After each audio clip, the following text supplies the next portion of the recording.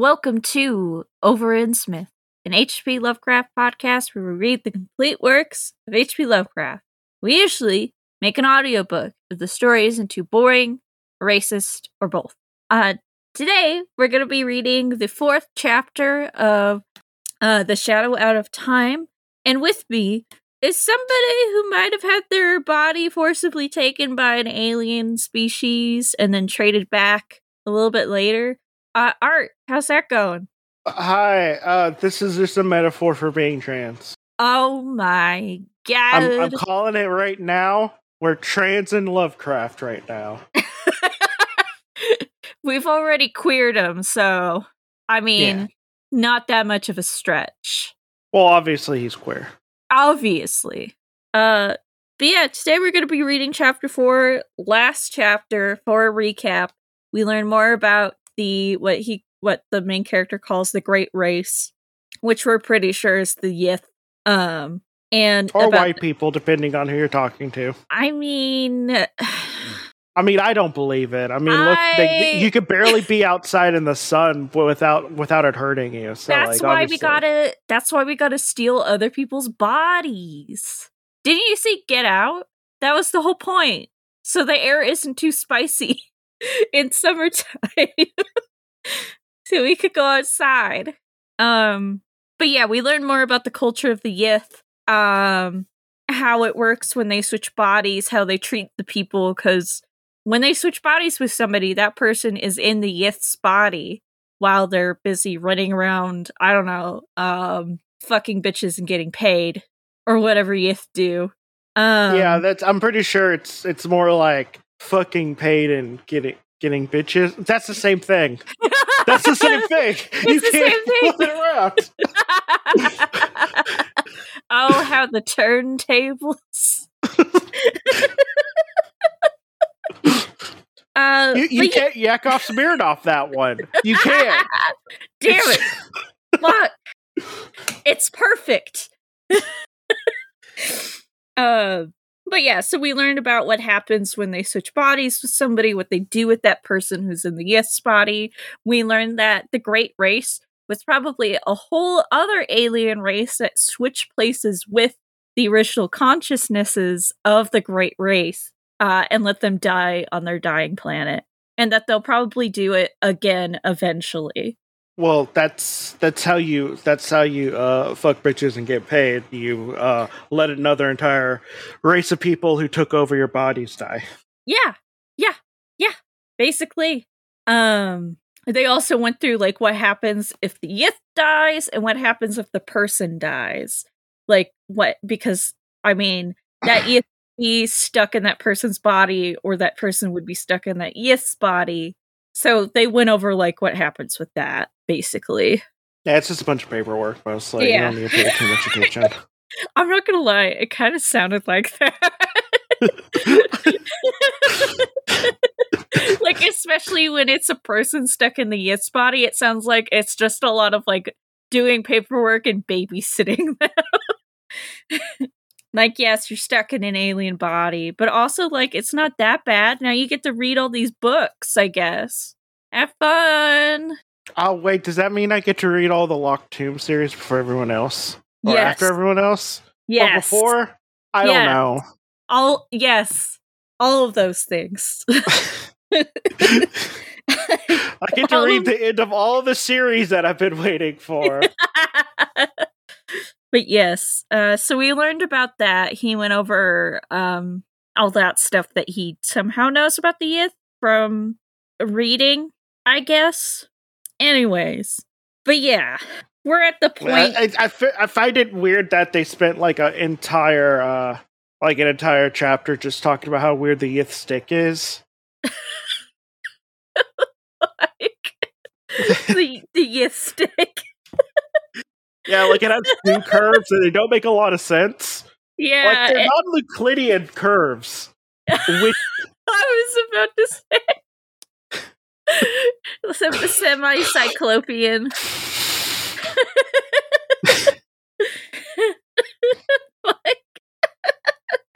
The stick, the unknowable.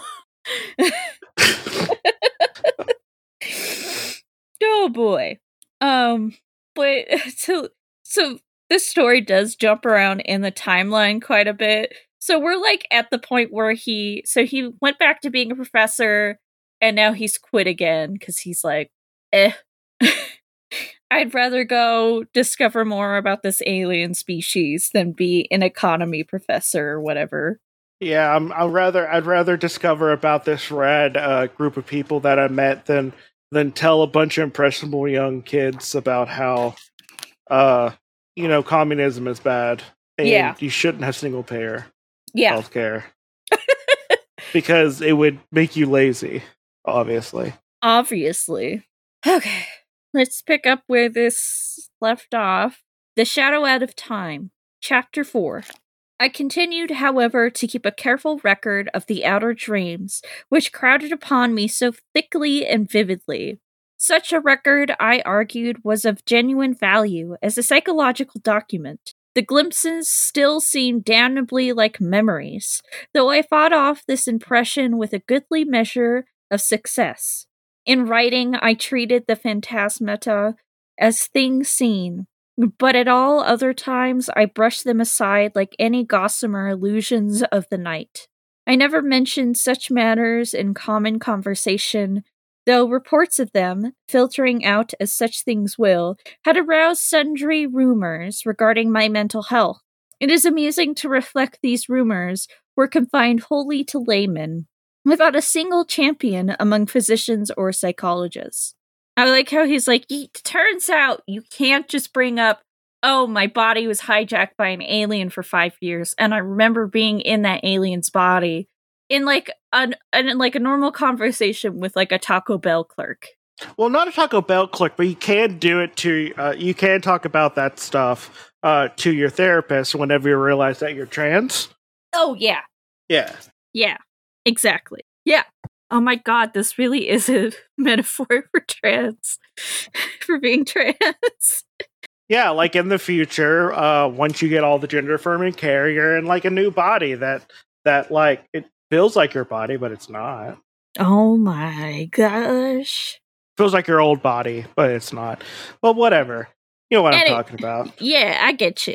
Of my visions after 1914, I will here mention only a few, since fuller accounts and records are at the disposal of the serious student. It is evident with time, the curious inhibition somewhat waned, for the scope of my visions vastly increased. They have never, though, become other than disjointed fragments, seemingly without clear motivation. Within the dreams, I seem gradually to acquire a greater and greater freedom of wandering. I floated through many strange buildings of stone, going from one to the other along mammoth underground passages, which seemed to form the common avenues of transit. Sometimes I encountered those gigantic, sealed trapdoors in the lowest level, around which such an aura of fear and forbiddenness clung. I saw tremendous tessellated pools and rooms of curious and inexplicable utensils of myriad sorts.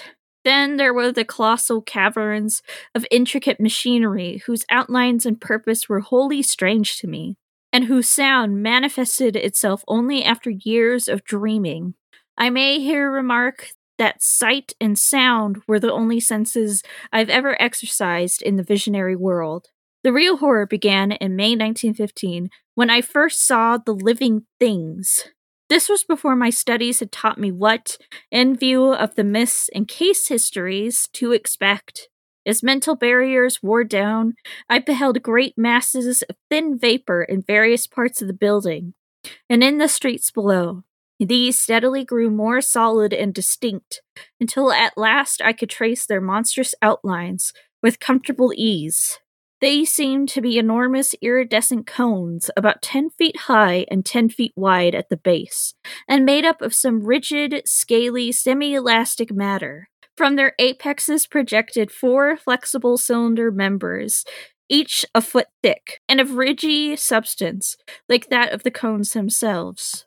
These members were sometimes contracted almost to nothing, and sometimes extended to any distance up to about 10 feet. Terminating 2 of them were enormous claws or nippers, At the end of a third were 4 red trumpet-like appendages. The fourth terminated in an irregular yellowish globe, some 2 feet in diameter, and having 3 great dark eyes ranged along its central circumference. Surmounting its head were 4 slender gray stalks, bearing flower-like appendages, whilst from its nether side dangled 8 greenish antennae, or tentacles. Wait, does it have 4 tentacles on its butt? Yup. or it's Dangus. 8 tentacles on its butt. Ooh, and they're green. Oh, yeah. Like Lovecraft is like either describing like his D&D character right now, or he's like really lovingly describing what he wants the NSFW artist to draw. Like, planes. Like, make that, but like with titties. Like, that's him, but like this. You know a traffic cone? That, but sexy. Yeah, traffic code? That, but with titties. And tentacles. You get to decide where they are. Like, surprise me on that one. I'm not too particular. In fact, the weirder the better. Plain, but with titties. I just had flashbacks to my early internet use. Like, okay, part of me wants to go back to the old internet, but also, I don't want a whole nother generation to be desensitized to all the gore and weird porn we're desensitized to. No. You know? No. I saw some things that nobody should see. Me too, but like also at the same time, like the current internet sucks. Yeah, it does. It does. Oh, but you don't gotta see a plane with titties out of nowhere. To be honest, that was real slight. I saw people being degloved. Oh, fuck. Randomly, you're right. Yep, you're right. Yeah, like, playing with titties is kind of like, that's just kind of price you pay for. Honestly, that is a million times better than seeing any of the degloving gore out there. Yeah, I'm so desensitized to gore. I'm just trying to read a spooky story, and then that shows up. Yeah. Anyways. Speaking of playing with titties, let's get back to it. A traffic cone with titties. The great base of the central cone was fringed with a rubbery gray substance, which moved the whole entity through the expansion and contract. Their actions, though harmless, horrified me even more than their appearance. For it is not wholesome to watch monstrous objects doing what one was known only human beings to do. These objects moved intelligently around the great rooms, getting books from the shelves and taking them to the great tables, or vice versa, and sometimes writing diligently with a peculiar rod gripped in the greenish head tentacles. The huge nippers were used in carrying books and in conversation, speech consisting of a kind of clicking and scraping. The objects had no clothing, but wore satchels or knapsacks suspended from the top of the conical trunk, and they commonly carried their head and its supporting member at the level of the cone top, although it was frequently raised or lowered. The other 3 great members tended to rest downward on the sides of the cone, contracted to about 5 feet each, when not in use. From their rate of reading, writing, and operating their machines, those on the table seemed somehow connected with thought, I concluded that their intelligence was enormously greater than man's. I'm picturing one of the cones wearing a cheeseburger backpack. Oh, that's cool. That's very cute. I like that. They could put their books in there for later. Have you seen the TikTok of Coney Hawk, which is just a cone that... Yes! Yeah, it just somehow always land tricks, and it's just an actual cone on a skateboard. It's just legit a traffic cone on a skateboard. But it always lands tricks. It's because they're so bottom heavy. Like me. I got a shirt recently and has Garfield on it. And it says, I got a BFA. And on the back it says a big fucking ass. I do. I do indeed have both a BFA, a Bachelor's of Fine Arts, and a big fucking ass. I had to go find my BFA the other day. Not my big fucking ass. That is attached to me. That's be weird if you have to find it. Thankfully, I can never lose that. I really hope you don't lose your big fucking ass. That would be so upsetting if one day my big fucking ass just was gone, disappeared. Afterward, I saw them everywhere, swarming in all the great chambers and corridors, tending monstrous machines and vaulted crypts, and racing along the vast roads in gigantic boat-shaped cars. I ceased to be afraid of them, for they seemed to form supremely natural parts of their environment. Individual differences amongst them began to manifest, and a few appeared to be under some kind of restraint. These latter, though showing no physical variation, had a diversity of gestures and habits which marked them off, not only from the majority, but very largely from one another. They wrote a great deal in what seemed to my cloudy vision as a vast variety of characters, never the typical curvilinear hieroglyphs of the majority. A few, I fancied, used our own familiar alphabet. Most of them worked much more slowly than the general mass of the entities. All this time, my own part in the dream seemed to be that of a disembodied consciousness, with a range of vision wider than the normal, floating freely about, yet confined to the ordinary avenues and speeds of travel. Not until August 1915 did any suggestions of bodily existence begin to harass me. I say harass because the first phase was a purely abstract, though infinitely terrible association of my previously noted body loathing with the scenes of my visions. For a while, my chief concern during dreams was to avoid looking down at myself, and I recall how grateful I was for the total absence of large mirrors in the strange rooms. I was mightily troubled by the fact that I always saw the great tables, whose height could not be under 10 feet, from a level not below that of their surfaces. And then the morbid temptation to look down at myself became greater and greater, till one night I could not resist it. At first, my downward glance revealed nothing whatever. A moment later, I perceived that this was because my head lay at the end of a flexible neck of enormous length. Retracting this neck, and gazing down very sharply, I saw the scaly, rugose, iridescent bulk of a vast cone 10 feet tall and 10 feet wide at the base. And that was when I waked, half of Arkham, with my screaming as I plunged madly up from the abyss of sleep. Only after weeks of hideous repetition did I grow half reconciled to these visions of myself in monstrous form. In the dreams, I now moved bodily among the other unknown entities, reading terrible books from the endless shelves, and writing for hours at the great tables with a stylus managed by the green tentacles that hung down from my head. Scratches of what I read and wrote would linger in my memory.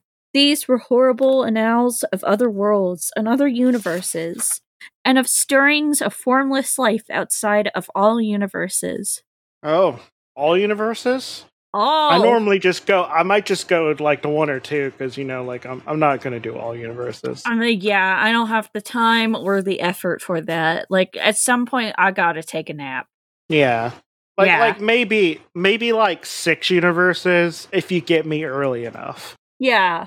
Otherwise, like, I'm gonna go to maybe 2, then I gotta eat lunch, then I'm gonna take a nap.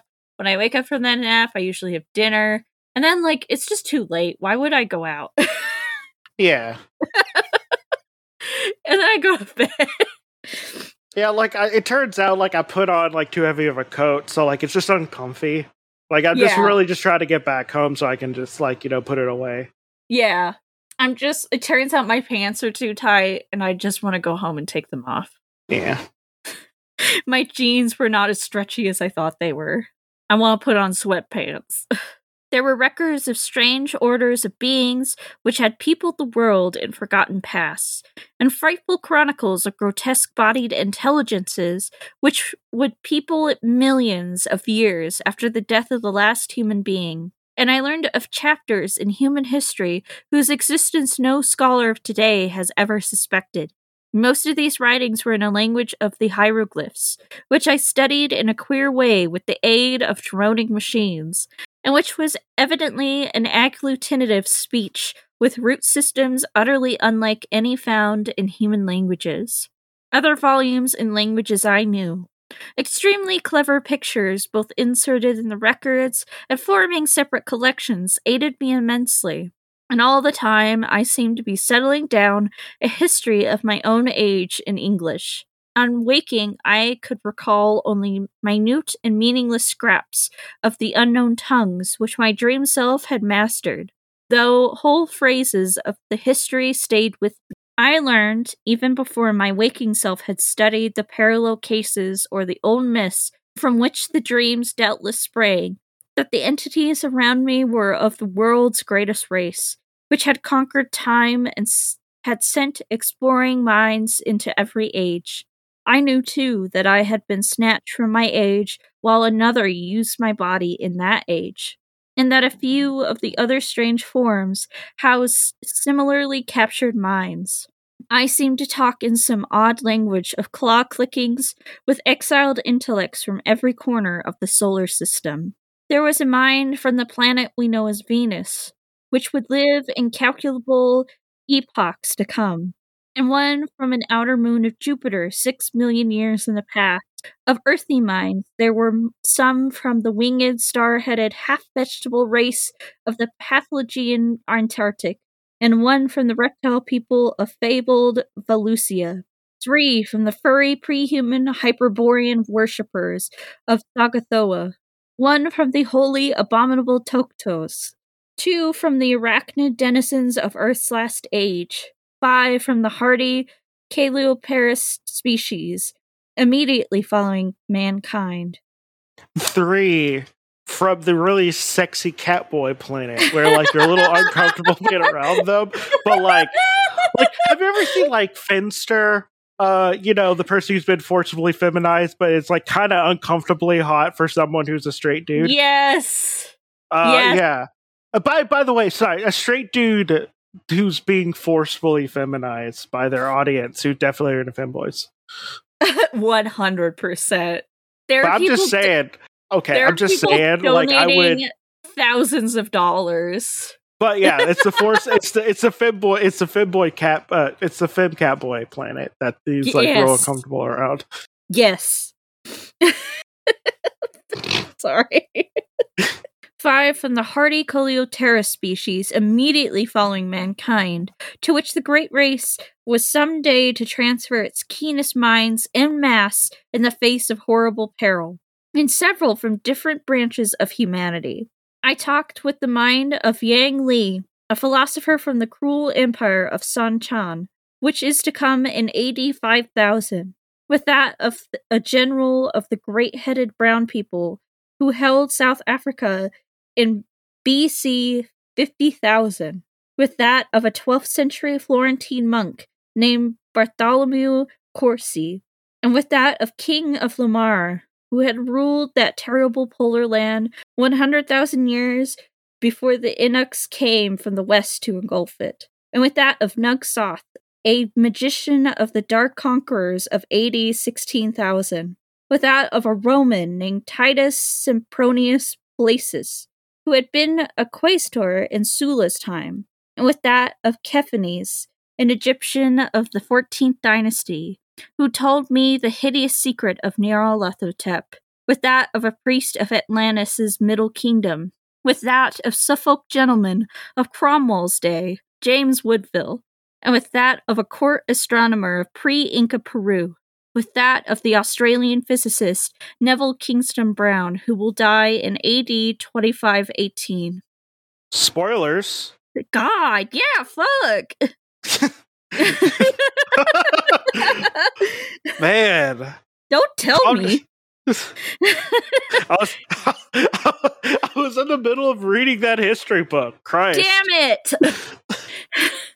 Neville is my favorite character. Now I can't read it.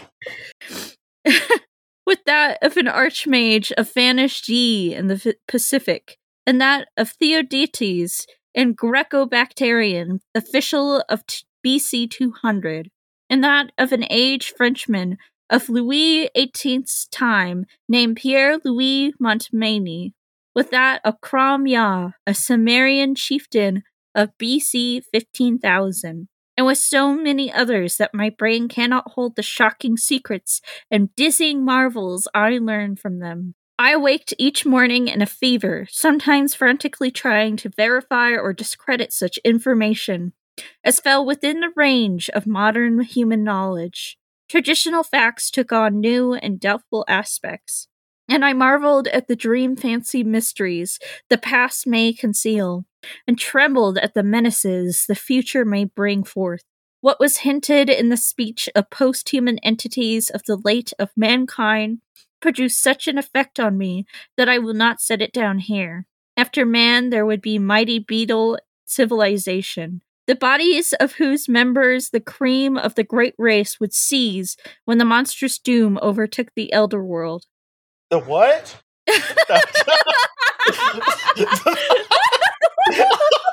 Now you see why I paused. The cream of the great race. Dude, you could just say jizz. That's fine, dude. You could just say they fucked. It's okay. Oh, fuck. Oh, my God. Now you see why I paused. It was so out of place. Damn. That's a very sus. We've been talking about we talk about cream all of a sudden. I'm not ready for this. You know you do get that good whenever that cream gets all down there. It's like in WAP. There's a whole line about it. Like not only do you get the cream of the great race, but it also sounds like you're stirring some macaroni. Cheese.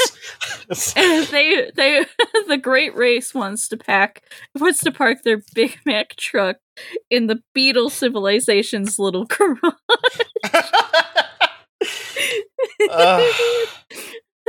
God.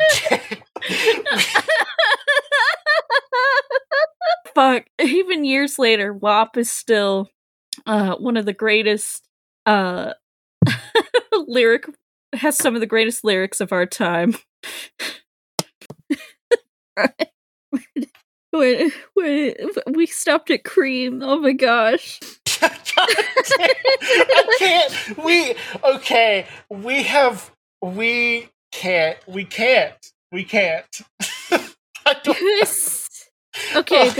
Okay, okay, I found it.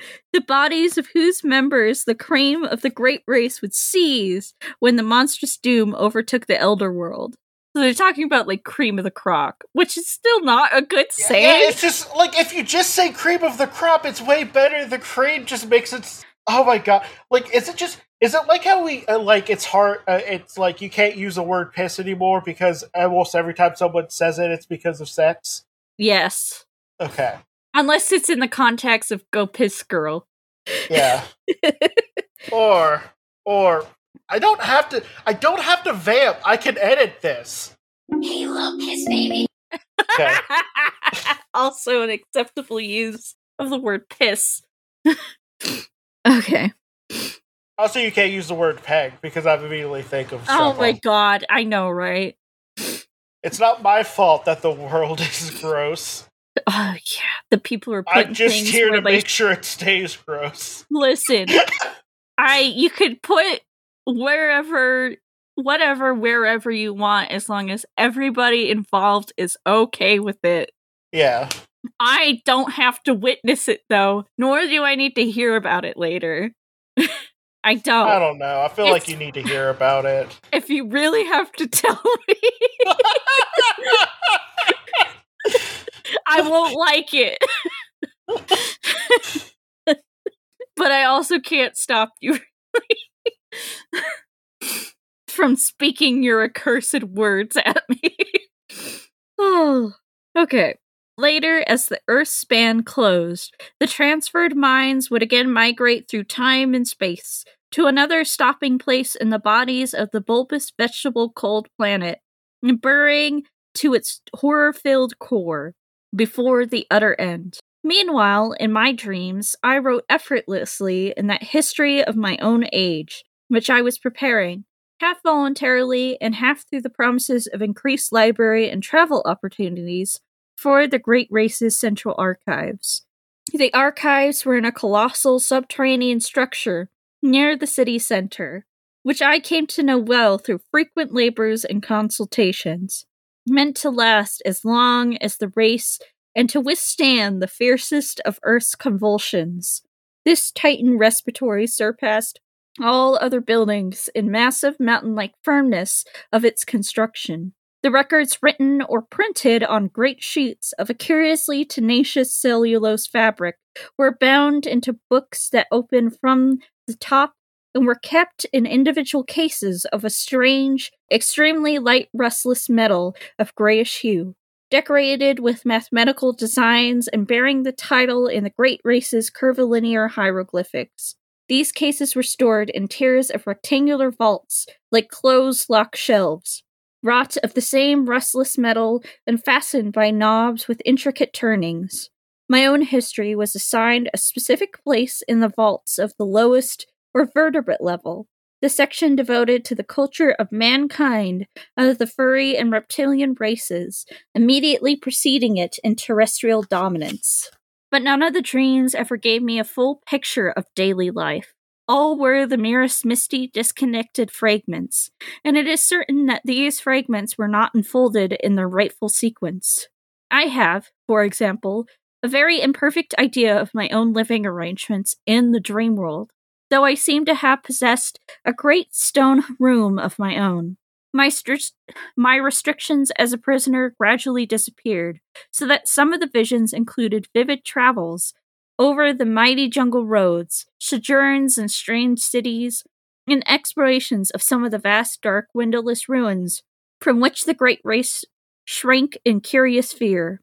There were also long sea voyages in enormous many-decked boats of incredible swiftness, and trips over wild regions in closed projectile-like airships, lifted and moved by electrical repulsion.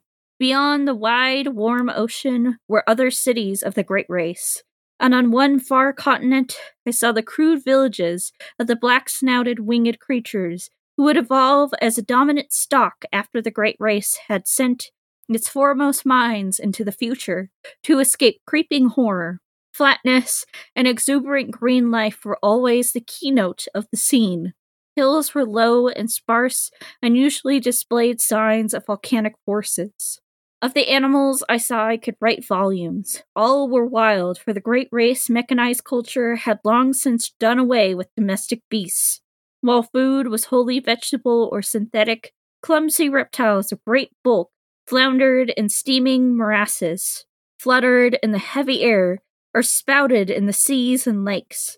And among these I fancied I could vaguely recognize lesser, archaic prototypes of many forms. Dinosaurs, pterodactyls, ichthyosaurus, labyrinthodonts, rhamphorhynchi, plesiosaurs, and like made familiar through paleontology. Of birds or mammals there were none that I could discern. The ground and swamps were constantly alive with snakes, lizards, and crocodiles, while insects buzzed incessantly amidst the lush vegetation. On far out at sea, unspied and unknown monsters spouted monstrous columns of foam into the vaporous sky. Once I was taken under the ocean in a gigantic submarine vessel with searchlights and glimpsed some living horrors of awesome magnitude. I saw also the ruins of incredible sunken cities and the wealth of crinoid, bacteopod, coral, and ithic life with everywhere abound. Of physiology, psychology, folkways, and detailed history of the Great Race, my visions preserve but little information, and many of the scattered points I here set down were gleaned from my study of old legends and other cases rather than form my own dreaming. For in time, of course, my reading and research caught up with and past the dreams in many phases, so that certain dream fragments were explained in advance and formed verifications of what I had learned. This consolingly established my belief The similar reading and research accomplished by my secondary self had formed the source of the whole terrible fabric of pseudo-memories. The period of my dreams apparently was somewhat less than 150 million years ago, when the Paleozoic age was giving place to the Mesozoic. The bodies occupied by the great race represented no surviving or even scientifically known line of terrestrial evolution, but were of a peculiar, closely homogeneous, and highly specialized organic type inclining as much the vegetable as to the animal state. Cell action was of an unique sort, almost precluding fatigue, and wholly eliminating the need of sleep. Nourishment, assimilated through the red trumpet-like appendages on one of the great flexible limbs, was always semi-fluid, and in many aspects wholly unlike the food of existing animals.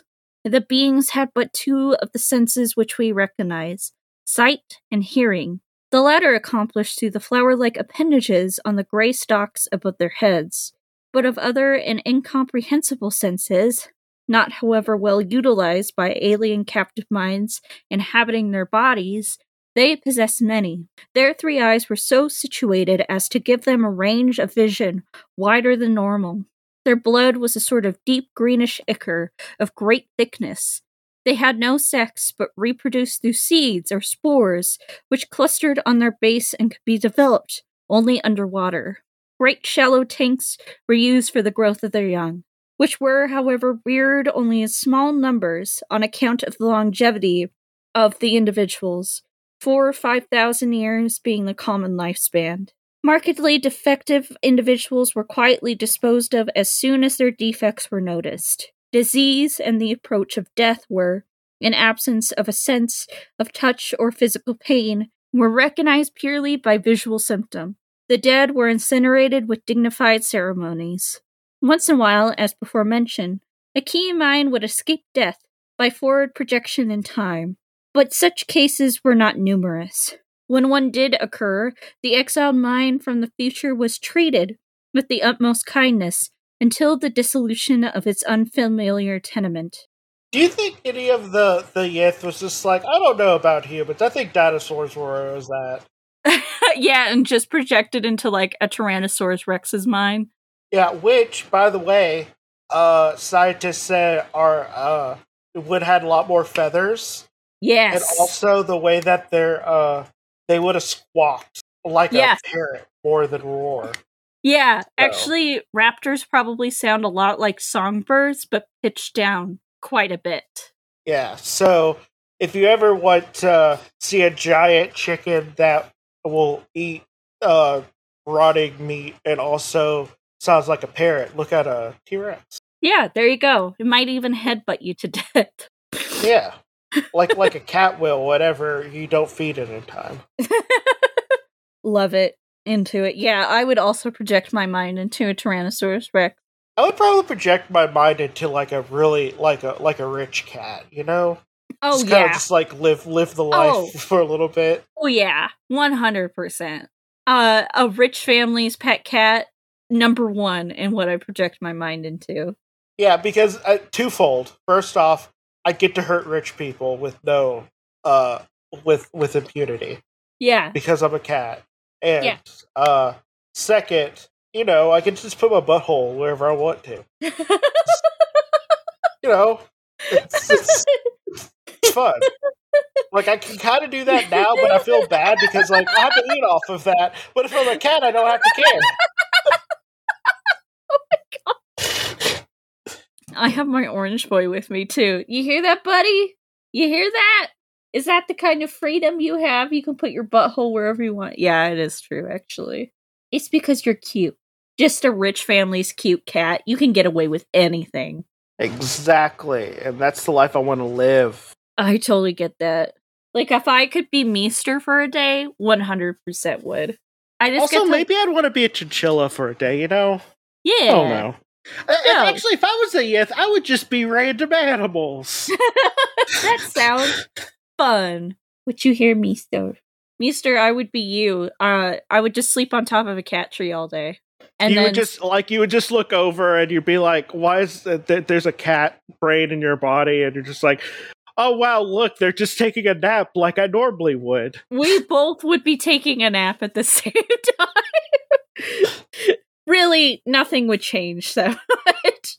I wouldn't have to go to work. That's the one thing. Yeah.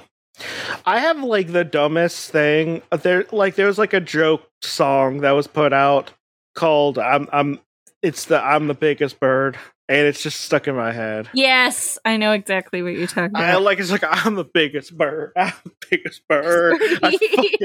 Hell, I can't. I need to go back to where "Say So" is my default song in my head.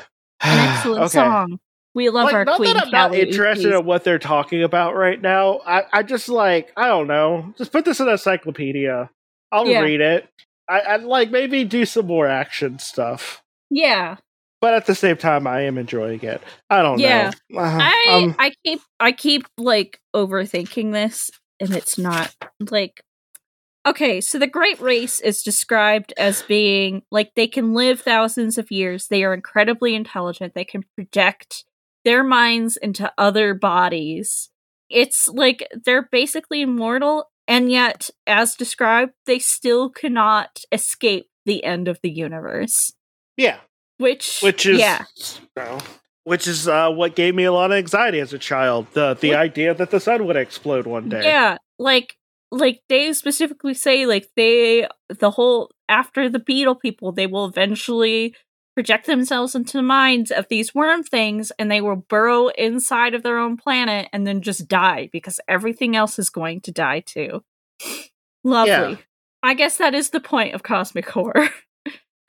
Well, it's like, I don't know. I think they should just get into absurdism instead of nihilism, you know? Yeah. It's like make it fun. Yeah, just become a house cat. Yeah. Yeah. Get some scritches. Get some pets. Sleep all the time. You need nothing else.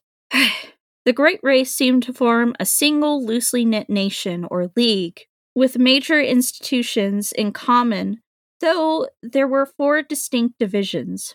The political and economic system of each unit was a sort of fascistic socialism, with major resources rationally distributed, and power delegated to a small governing board elected by the votes of all able to pass certain educational and psychological tests. Family organization was not overstressed, though ties among persons of common descent were recognized, and the young were generally reared by their parents. Resemblances to human attitudes and institutions were, of course, most marked in those fields, where, on the one hand, highly abstract elements were concerned, or where, on the other hand, there was a dominance of the basic, unspecialized urges common to all organic life. A few added likenesses came through conscious adoption as the Great Race probed the future and copied what it liked. Industry, highly mechanized, demanded but little time from each citizen, and the abundant leisure was filled with intellectual and aesthetic activities of all various sorts. The sciences were carried to an unbelievable height of development, and art was a vital part of life, though at the period of my dreams it had passed its crest in the meridian. Technology was enormously stimulated through the constant struggle to survive, and to keep in existence the physical fabric of great cities, imposed by the prodigious geologic upheavals of those primal days. Crime was surprisingly scanty, and was dealt with through highly effective policing. Punishments ranged from privilege deprivation and imprisonments to death or major emotion wrenching, and were never administered without a careful study of the criminal's motivations. Warfare, largely civil for the last millennia, though sometimes waged against reptilian or octopodic invaders, or against the winged, star-headed old ones, who centered in the Antarctic, was infrequent, though infinitely devastating. An enormous army using camera-like weapons which produced tremendous electrical effects was kept on hand for purposes seldom mentioned, but obviously connected with the ceaseless fear of the dark, windowless elder ruins, and of the great sealed trapdoors in the lowest subterranean levels. So I'm wondering, because it was talked about at the Mountains of Madness, that in the history of the Wiggly Boys, there was a point where, like, they tried to expand north, and then they were met with like a force way greater than their own, and so they decided to stay like in the Antarctic and southern parts of the world. I wonder if it's because they ran into the Yith. It might be. Because the Yith are described as like living in very temperate areas. Like they live in a jungle that sounds like it's like pretty humid and hot. So I'm wondering if perhaps the Wiggly Boys were like, yeah, we're going to expand. We're going to go somewhere warm. And then they were like, oh, fuck, never mind. We getting our asses handed to us.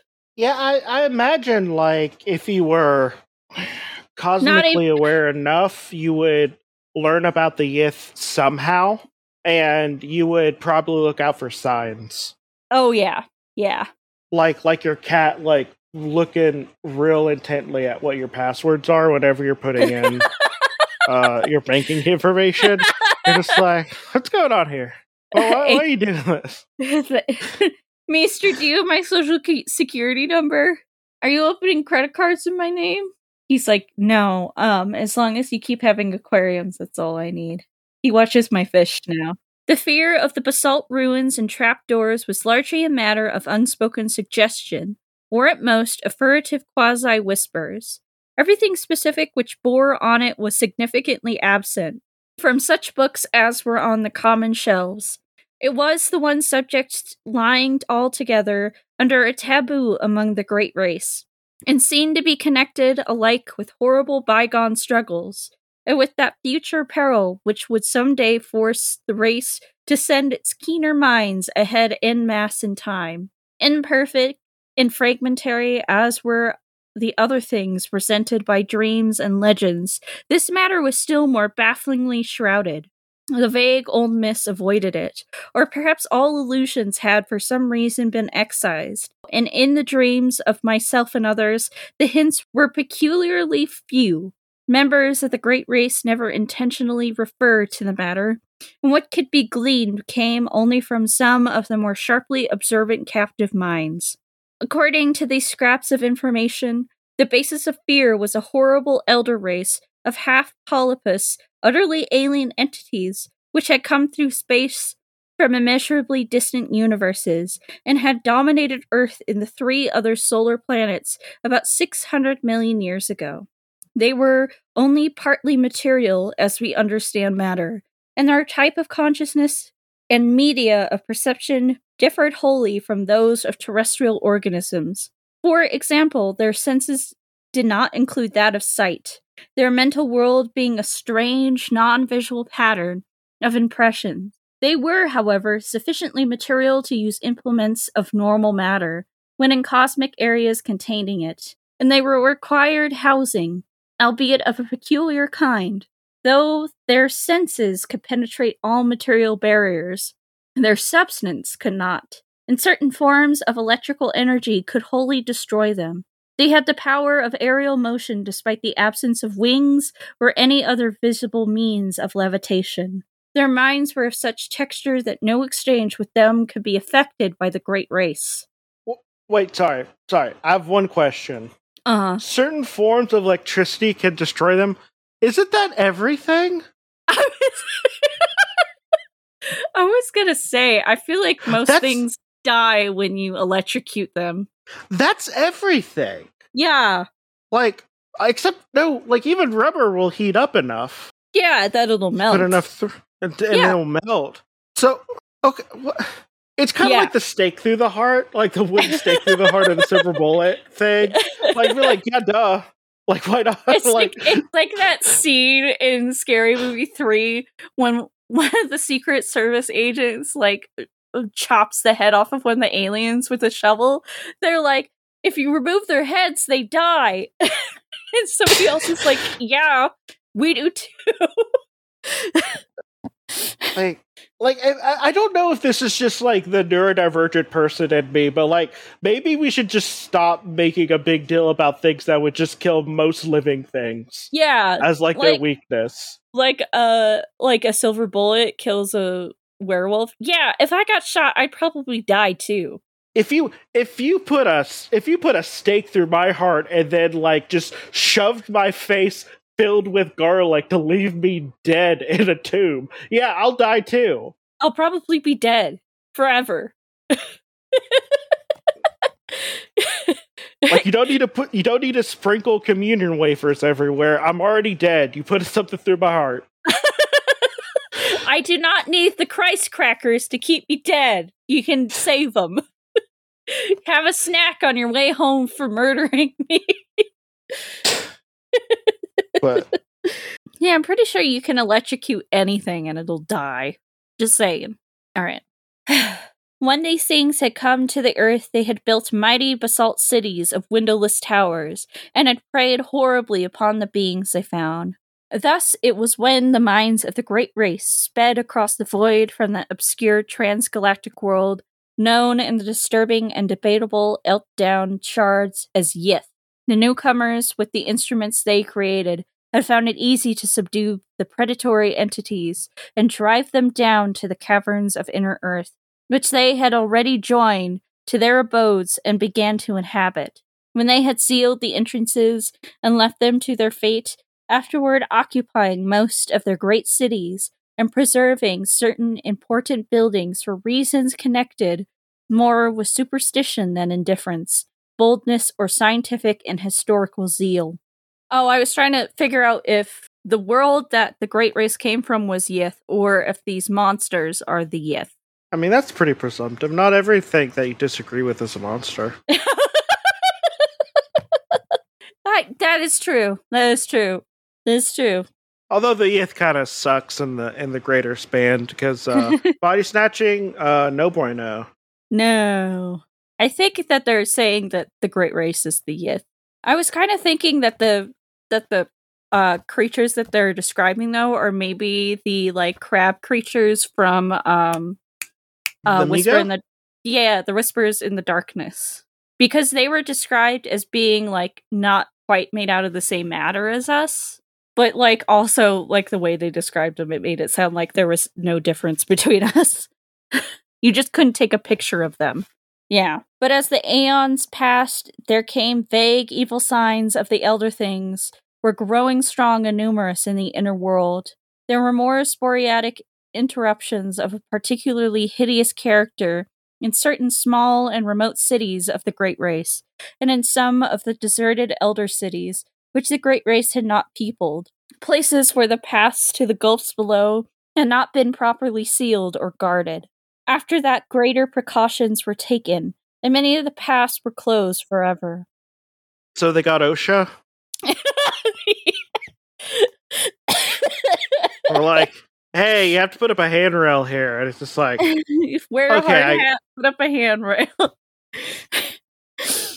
Yes, you do have to wear safety glasses. I don't care if your eyes are on stalks. What if a piece of glass got in them? Not good. And in some of the deserted elder cities, which the Great Race had not peopled, places where the paths to the gulfs below had not been properly sealed or guarded. After that, greater precautions were taken, and many of the paths were closed forever, though a few were left with sealed trapdoors for strategic use in fighting the Elder Things. If ever they broke forth in unexpected places, fresh rifts caused by that self-same geologic change, which had choked some of the paths and slowly lessened the number of outer world structures and ruins surviving from the conquered entities. The eruptions of the Elder Things must have been shocking beyond all description, since they had permanently colored the psychology of the Great Race. Such was fixed mood of horror that very aspect of the creatures was left unmentioned, and at no time was I able to gain a clear hint of what they looked like. There were veiled suggestions of a monstrous plasticity, and of temporary lapses of visibility, while other fragmentary whispers refer to their control and military use of great winds. Singular whistling noises from colossal footprints made of 5 circular toe marks seemed also to be associated with them. It was evident that the coming doom was so desperately feared by the Great Race, the doom that was one day to send millions of keen minds across the chasm of time to strange bodies in the safer future, had to do with the final successful eruption of the Elder Things.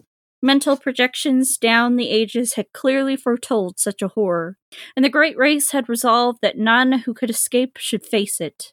that the foray would be a matter of vengeance rather than an attempt to reoccupy the outer world. They knew from the planet's later history, for the projections shewed the coming and going of subsequent races untroubled by the monstrous entities. Perhaps these entities had come to prefer Earth's inner abysses to the variable storm-ravaged surface, since light meant nothing to them. Perhaps, too, they were slowly weakening with the aeons. Indeed, it was known that they would be quite dead in the time of post-human beetle race, which the fleeing minds would tenant. Meanwhile, the great race maintained its cautious vigilance, with potent weapons and ceaselessly ready despite the horrified banishing of the subject from common speech and visible records. And always the shadow of nameless fear hung about the sealed trapdoors in the dark, windowless elder towers. And that's the end of chapter 4. Why are the towers elder? They're over they're over 65. They get the senior discount. Do you have to do you have to respect them because of quote unquote seniority? Yeah. They're retired. You have to respect them. They're living on Social Security, okay? Oh, I think I realized what they were talking about. I think they're talking about Shoggoths. Okay. Yeah, that probably is it. Then. That would make more sense because they are kind of placidic. Like they aren't described as being super like cognitive, like, or at least their minds work in a way that like the Wiggly Boys like didn't quite understand. Yeah, and even the Wiggly Boys were afraid of them and were ultimately destroyed by them in their subterranean city. So that would make sense. If I'm remembering properly, they also could go really fast like a freight train and be real scary. Yes. So, yes. Yeah. Because when the adventures, when the main character of At the Mountains of Madness went down there, all they found was Shoggoths. And they were like pretending to be the Wiggly Boys. Yeah. Or like they were copying them, but like it was kind of like an uncanny valley copying, like they didn't quite get it right. Okay, I'm thinking it's Shoggoths. Kind of how like neurotypical people treat autistic people. Yes. Yeah. Yep. It's like, I don't know, you're weird. I don't like you. Why aren't you lying to people all the time and making a lot of eye contact for no reason? I don't need to. I don't gotta look somebody in the eye. They can like unless somebody is deaf and they can read lips, I don't need to make eye contact. Yeah, just let me play Marvel Snap while you're talking. I'm listening. Yeah. Yeah. Like, maybe I'll say, God damn it, Shang-Chi. They just played a Shang-Chi. Like, maybe I'll do that every once in a while. But, like, that's fine. You do say that a lot when you're playing Marvel Snap. Well, the thing is, okay, right now, Shang-Chi is not in the meta, and I don't play the meta, so, like, I don't have to deal with it. Oh, perfect. Good. Yeah. I don't play the meta because I'm better than all the other people. Yeah. I'm joking. I'm not better. I'm consistently. I don't make infinite rank. I am in fact worse. In fact, I lose all the time. My favorite saying is still, "I'm not like other girls. I'm so much worse." that's Ithane's. Ianthe. Ianthe.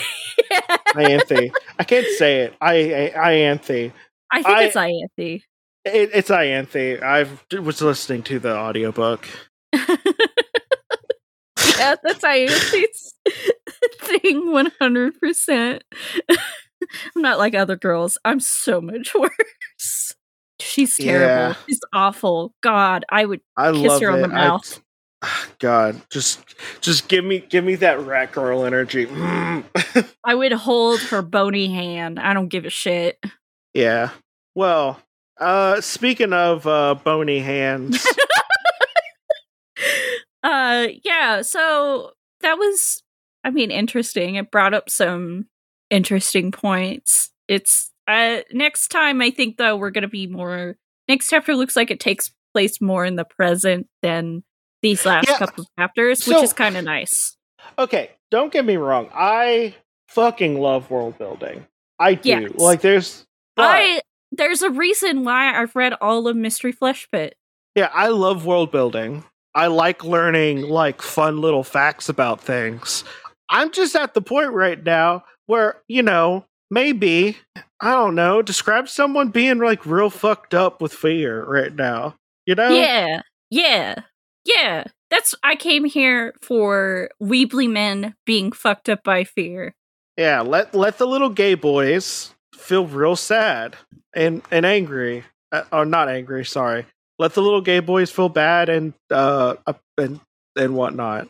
Let them know unknowable terrors. Okay? That's all I'm asking for. Yeah. I want horrific revelations to come to light. Yeah. Yeah. So. All right. But that being said, I am going to enjoy this while I'm editing and listening to it later. Yes. All right. Well, this has been Over Innsmouth, and remember, you are an irreplaceable gash in the fabric of reality. Your keening static howl is like no other.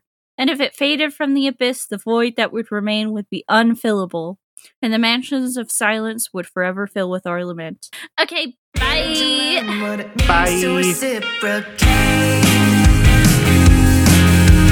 How much can I be expected to tolerate? So I started to think